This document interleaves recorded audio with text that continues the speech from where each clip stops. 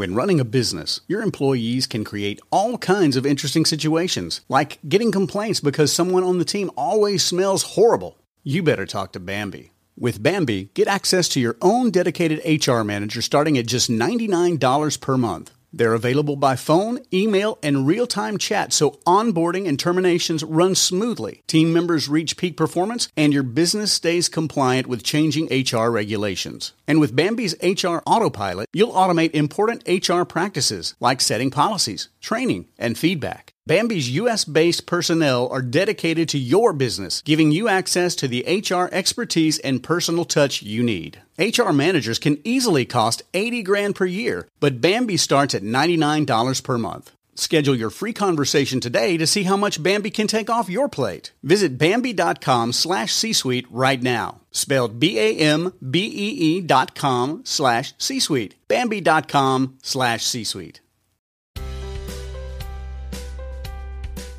Welcome to the Family Brain with your host, Megan Gibson.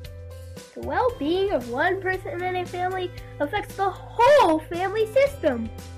This is a supportive community to share research, resources, stories, tips, and life hacks to keep the family brain healthy. Thanks for listening to the Family Brain. Today I'll be talking with Makini Smith. Makini is a speaker, a parent of teens, an entrepreneur, an author, and has a lot to share about her parenting experiences, and I loved talking to her. I hope you enjoy this episode.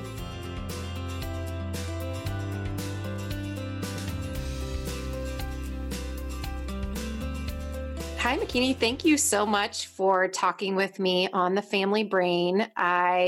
One of the things that in starting this podcast, I have this idea that I've seen and that I've experienced that, when one person in the family is experiencing something, it affects everyone within the family. So I was wondering if you could just start by talking about who is in your family and who your family brain includes. Definitely. And thank you, Megan, for having me on the show.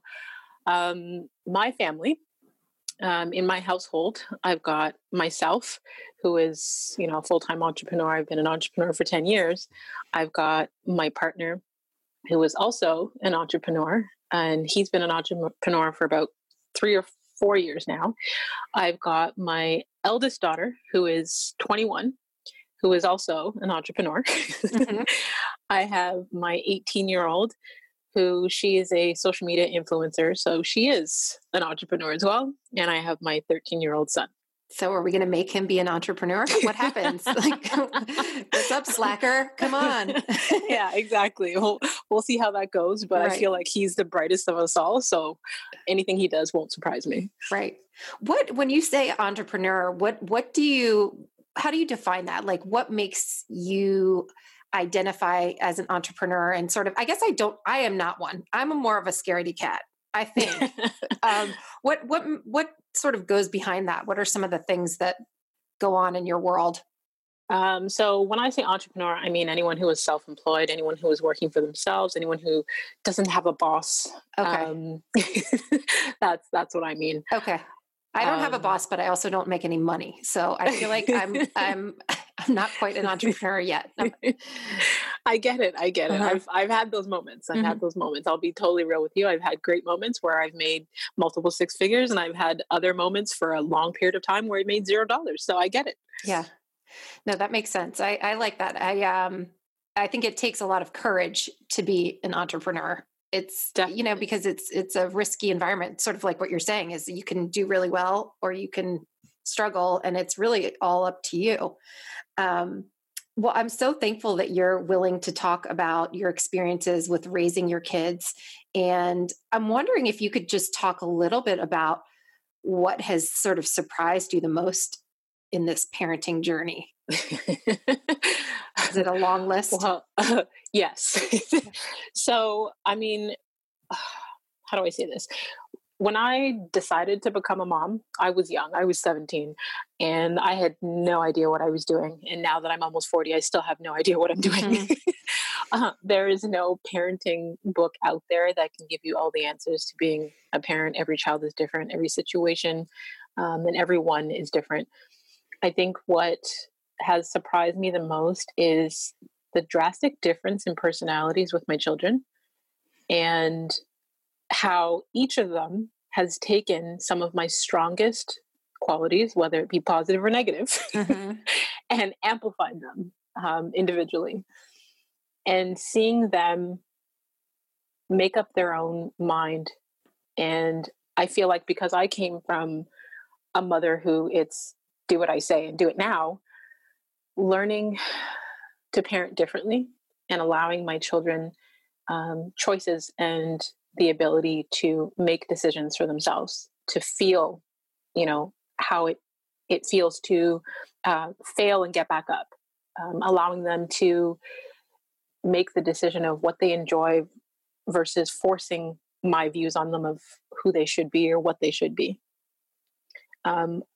Those things all surprise me because, like I said, I came from a different type of parenting. So the individuals that I'm raising right now, I don't even call them children anymore. I have my adults. Right. They surprise me every day. Do you ever feel like I have a similar philosophy? And then when in those moments when my kids are pushing back on me, like, well, you're not in charge of my decisions. I'm like, shoot, they're as strong as I wanted them to be, yet they're using their powers against me. It's very humbling. It is. And I feel like as human beings, we have to understand how much we actually have control over. It's hard enough to control ourselves, right, much less be able to control another human being. And even though they're our children, we want to be able to give them guidance to guide them in the right way. But when it comes to them actually making decisions, those are choices that they make that we can't control. So, sometimes when my kids do things and I want to bang my head against the wall, I have to remind myself that I'm upset because my ego is hurt that I can't control them. Yes. Well, and it's funny when you were talking about when you were 17 and you didn't know what you were getting into. I mean, none of us do, although some of us maybe think we know more than we actually do. And then I feel like I'm the type of personality where I want to do all the research in advance. So I'm totally ready. No mistakes will happen.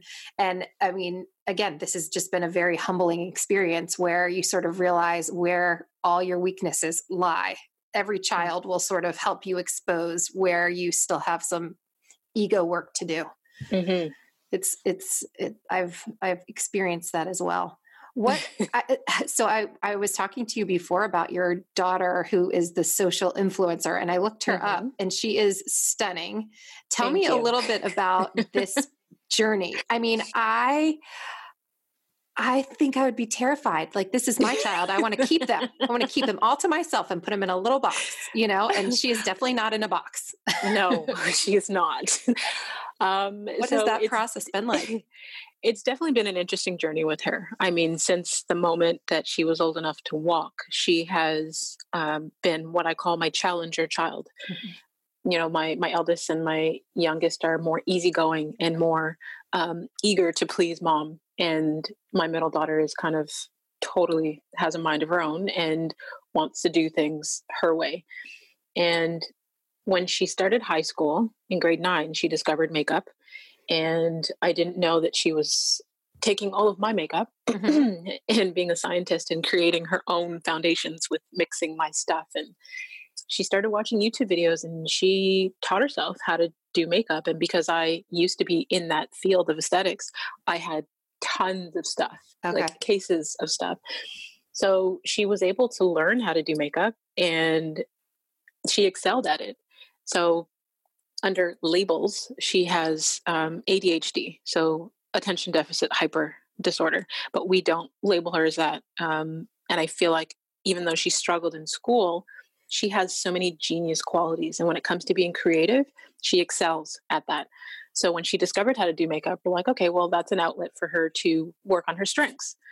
And although her father wasn't too pleased with the amount of makeup she began to wear, we realized that she was really good at doing makeup for herself and on her friends.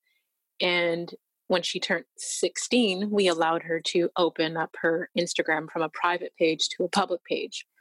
Now, me being her mother who travels the world and I have a social media presence online, people are very interested in my family, my children, my life. And I had posted a couple of pictures of her from one of her modeling portfolios, and my audience was very interested in her appearance. You know, she has a unique look. She's mixed race. She has dreadlocks. And then she decided, you know, her following started to grow, and she decided, okay, well, now I want to dye my hair fire engine red. Mm-hmm. And I kind of laughed it off, and I left that morning, and I was off out working with a client. You left. And I got a photo of my daughter from her with her hair bright fire engine red. And I was like, oh my goodness. Right. And, you know, it grew on me, but that kind of accelerated her growth of following online, where, you know, she's unique looking, and she's got over 300,000 followers on Instagram, and none of them have ever even heard her voice. Huh. It's interesting. It's interesting. So how, as the mom, and sort of, how did you process that, sort of allowing your child to be not consumed? That's a weird word. I don't know, but to be in other people's lives that you don't know. How did you manage that? Or is that something you're more comfortable with because you also have more of that public presence?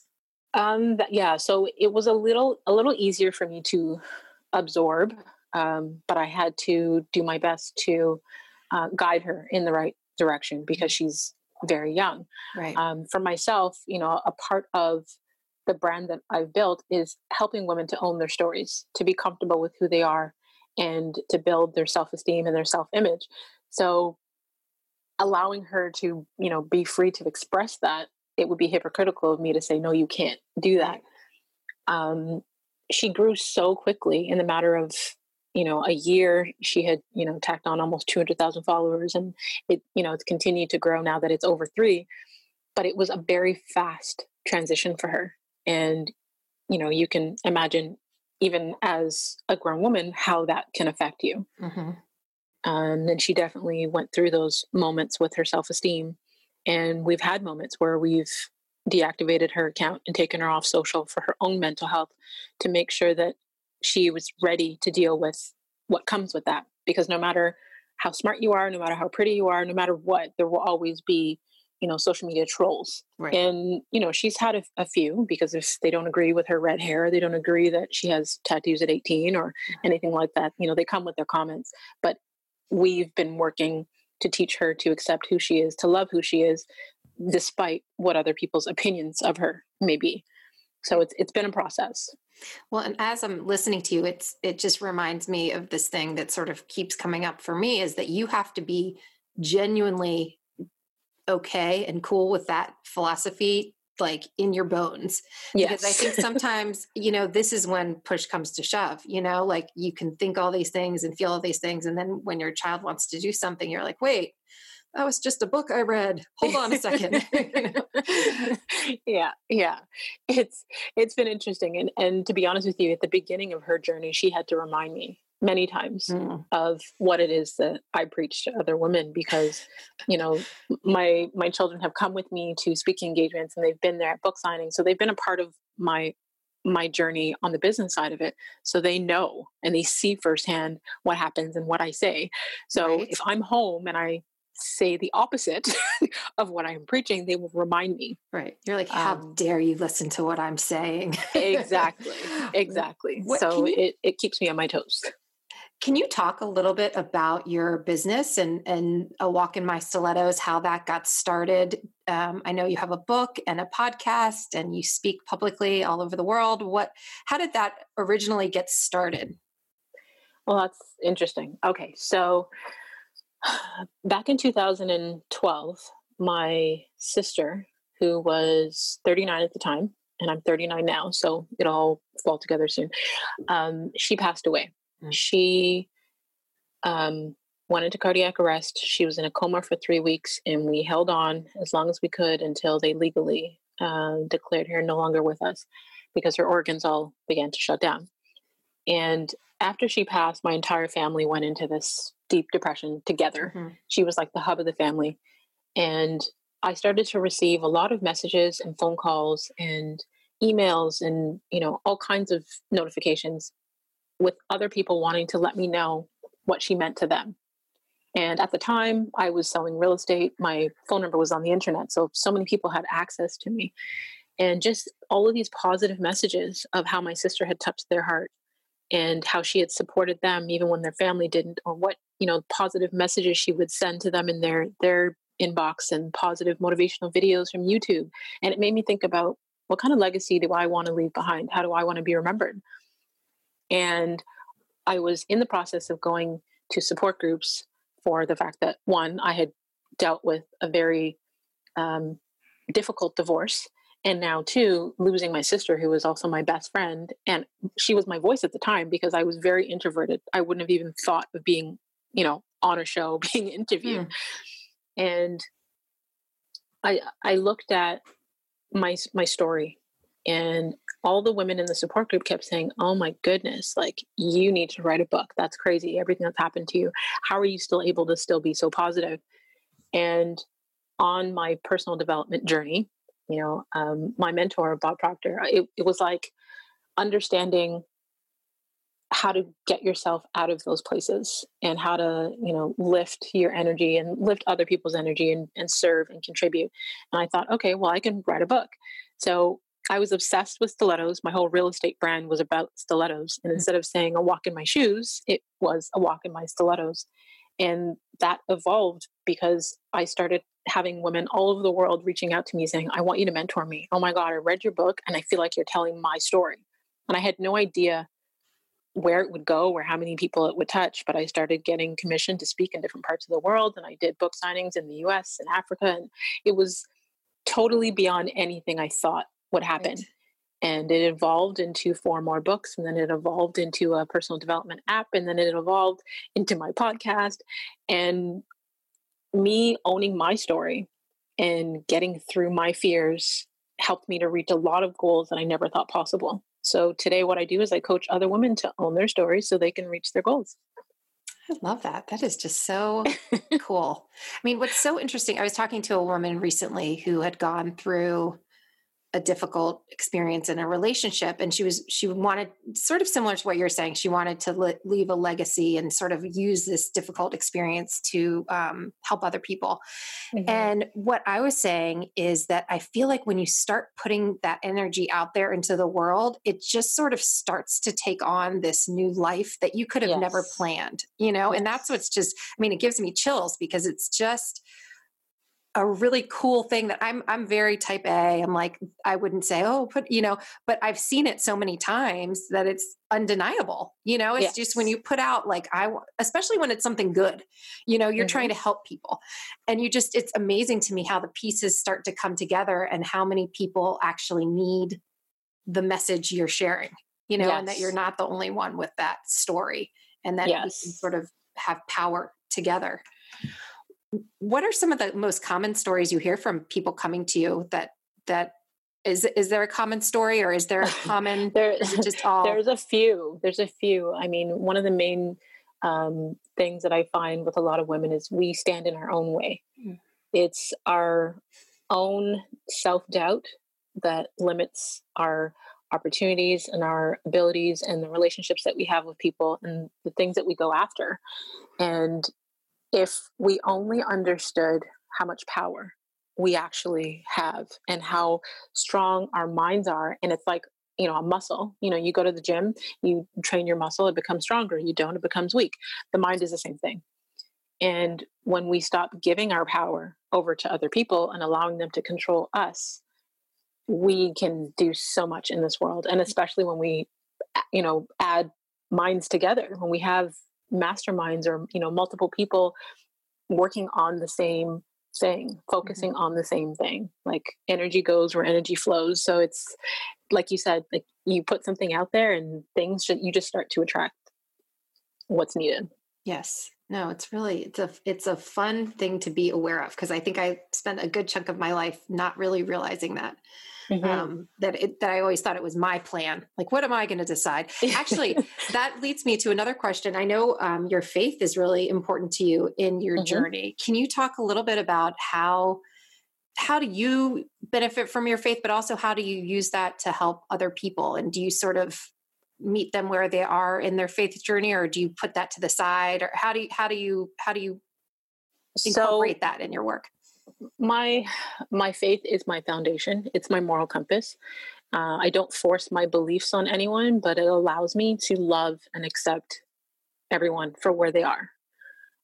We all evolve differently. We all have our own different spiritual journeys, but my belief in loving everyone, my belief in forgiving and understanding that we all need forgiveness because none of us are perfect, my beliefs in knowing that none of us are perfect. We all have, things that we're ashamed of or our weaknesses. And if we had someone who supported us or loved us and embraced us and focused on our strengths and our weaknesses, we could be better people. So I feel like my faith not only has built who I am as a person, but it helps in my ability to help others, because it's mind-blowing to me sometimes, I guess because of my transparency about my journey of, being a teen mom and being in abusive relationships and the things that I've had to overcome.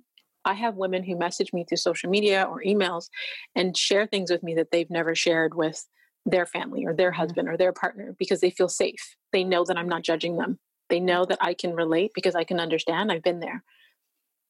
So I feel like my faith has been a huge part in helping me to be that person, not only for myself, but for other women. Yeah.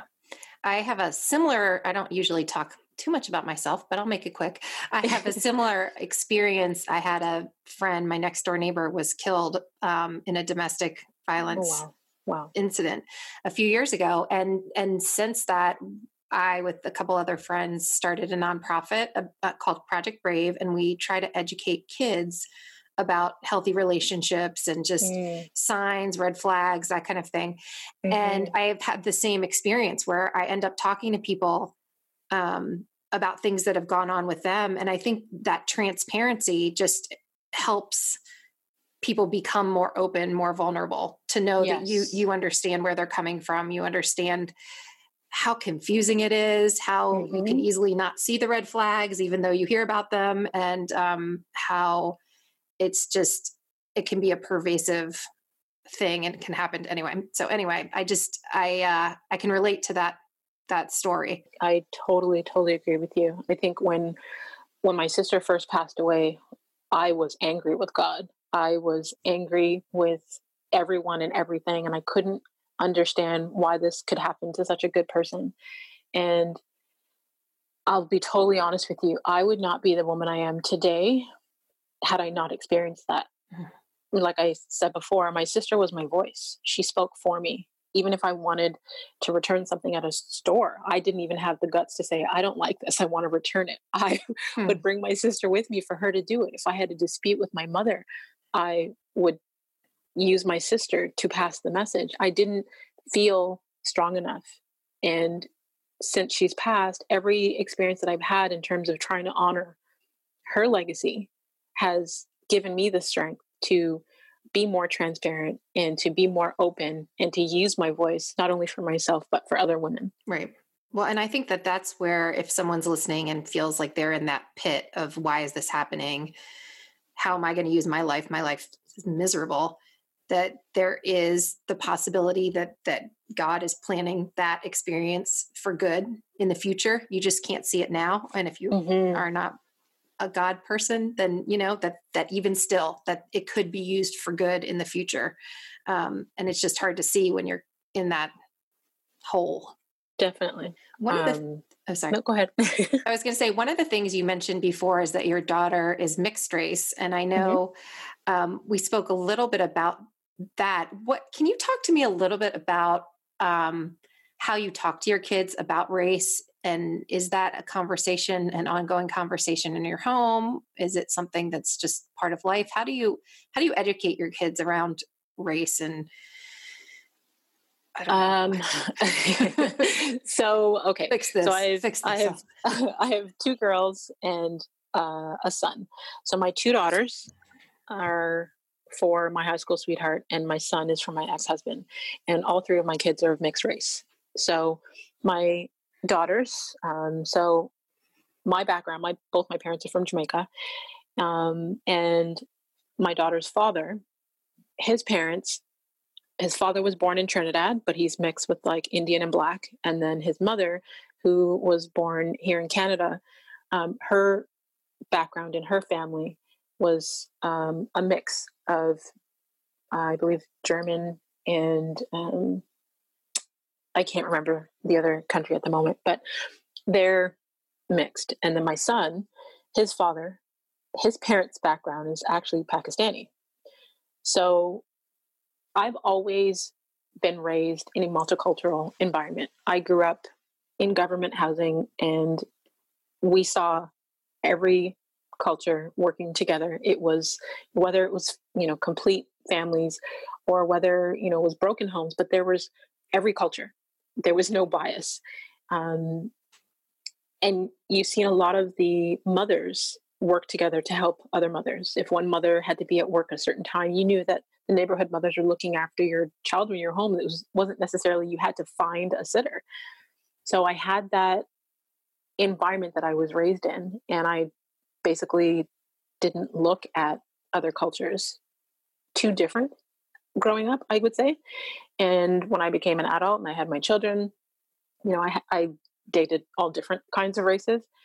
And I guess my openness with multicultural environments, I've kind of instilled in my children. So they haven't necessarily, I would say, on a major scale, had to deal with any race issues. But the conversation in the house is like, we're a Heinz 57, you're mixed with everything. So if you go through our family history, you've got cultures from all over the world. Right. Well, and what's funny is when you look, even with this ancestry stuff now and 23andMe, you realize all of us are not all, I'm sure there's some people out there that aren't mixed with different, countries and different people from different places, but that's probably more common. And it's just interesting to me that we talk about mixed race when it shows up on your skin. You know what I mean? But there's people are mixed, I'm mixed, but it doesn't show up on my skin necessarily. It's just interesting the categories we create. Yes. I don't know. It's just, I'm reading this book. It's called In the Country of Women, and it's a memoir. And the woman sort of traces some of her past family history, but then she also talks about the history of like conquerors coming in and making decisions about the categories that we're going to put people in. And it's just interesting how I don't question some of the things that we say. And I'm trying to be a little bit more aware of, well, where did that category even come from? How did we decide that was something that we were going to talk about? And I know before when we were talking, you mentioned that you notice it to be a different situation in the United States versus Canada, where you are. Definitely. Yes. What do you notice in terms of the differences there? So, I travel a lot between Canada and the US, and I have a large percentage of my network that's online is from the US. So I see a huge difference in even the perception or the voice of racism, or the sensitivity to it. And racism exists everywhere, but it's not as bold and in your face here in Toronto. You'll find there may be some people that have different experiences, but from my experience, it's very rare to have, a racist experience. And Toronto is very multicultural, right? Very. I went to visit my brother-in-law and sister-in-law. Their family lives in Toronto, and we went to the Children's Museum. And I was just looking around like, this is the coolest thing. People from everywhere. Yeah. So I can see how that would make a big difference. If everybody's from everywhere, then everybody's from everywhere. It's just how it is. Yes, exactly. So, I know that a lot of my friends in the US, they have a lot of, I'm going to say, post and very strong opinions when it comes to race. And I find they can be more hypersensitive but like I said before, where energy goes, energy flows. So if you are hypersensitive to racism, and every experience you're looking for a reason to be offended, or, everything causes a conversation around racism, it's going to seem like it's everywhere and in your face. That's not my personal experience. And that hasn't been, what I've seen with my children or those that are around us. The rare time where there is a racist experience, how do I say? It's not as blatant. And I also find the difference with a lot of my friends in the US, they're like, if you look at their grandparents or their great grandparents, like they are so close to slavery and having not really knowing their history. And I find a lot of African Americans will say, if you ask them about their history or their background, they're American, they're African American. But here in Canada, the Black population is mainly either from the Caribbean or from Africa. So many of us in my age group were first generation Canadians. Our parents migrated here from their countries. So when it comes to, being angry or having certain deep rooted views about racism and so on, we don't have that because that wasn't our experience or how we were brought up or the stories that we were told. Right. Well, I just had to look up the other day because I knew we were going to be talking about this a little bit. And I was just thinking about, well, why is there that difference? And I was thinking it's most likely the United States legacy of slavery. Mm-hmm. And so I had to look up, did Canada have slaves? And it sounds like there were, but it wasn't to the same extent that we had in the United States. But I had no idea. And I mean, I'm from Canada, so I can say it. I am not a fan of Trump. He is not a nice person. And I am from the United States, and I also can say I'm not a fan of Trump because I have freedom of speech. Good. So, I mean, sometimes if you have, morale starts from the top and trickles down. So if you have a leader who is guiding an entire country and he is ignorant and misogynist and racist and all of these things, it allows the people underneath him to bring out those qualities that they have. Mm-hmm. And it just breeds negativity. So I find here our leaders are more sensitive and careful, even if they did have those same opinions. So it's not as blatant and in your face as it is in the US. That's very fair. I can accept that. I'm wondering if there's any things that you were hoping you'd be able to talk about that I haven't asked you about so far. I feel like we've covered a lot of territory, but it's been... I can't think of anything offhand. Okay. It's funny because sometimes doing a podcast, you do one, it can take a lot of work to set up the times and record and do all of that. But I just love talking to you. And I feel like this is one of those things where it makes me happy that I am doing this because I get to have the positive energy coming from you. So I appreciate that. Thank you. Thank you.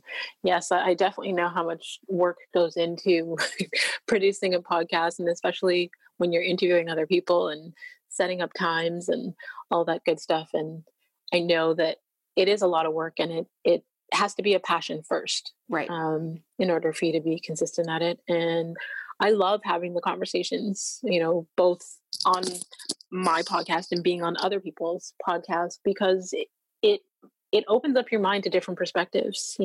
I just love hearing other people's stories, and thank you for allowing me to come on and share mine. Of course. I actually have one last question for you before we hop off. I'm wondering if you could go back and give your teenage self any advice. Let's say, assuming your teenage self would listen to you, or either way, what kind of advice would you give your teenage self? Wow. You have a voice, use it. That would probably be the main thing. I mean, I was a feisty teenage girl, mind you. I had a bit of a sharp tongue, but I was still not loud. I was still not always open to speaking up for myself. And maybe naturally I'm not supposed to be loud because I still am not, but I'm not afraid to speak up for myself. I'm not afraid to speak my perspective. I'm not afraid to say what I believe. So I would definitely tell my teenage self to use your voice. I love that. Perfect. Well, thank you so much. This has been such a gift talking to you, and I will be sure to send you the recording once it's all cleaned up. Thank you. Thank you so much. Thank you for sharing your story. No problem. Thanks for having me on. Thanks for listening to this episode of The Family Brain. If you're interested in learning more about Makini Smith, you can check out her website, awalkinmystilettos.com. That's her book, A Walk in My Stilettos. She can also be found on Instagram at The Real Makini Smith and Twitter at Makini Smith. So please share this episode if you think you know somebody who might benefit from the message.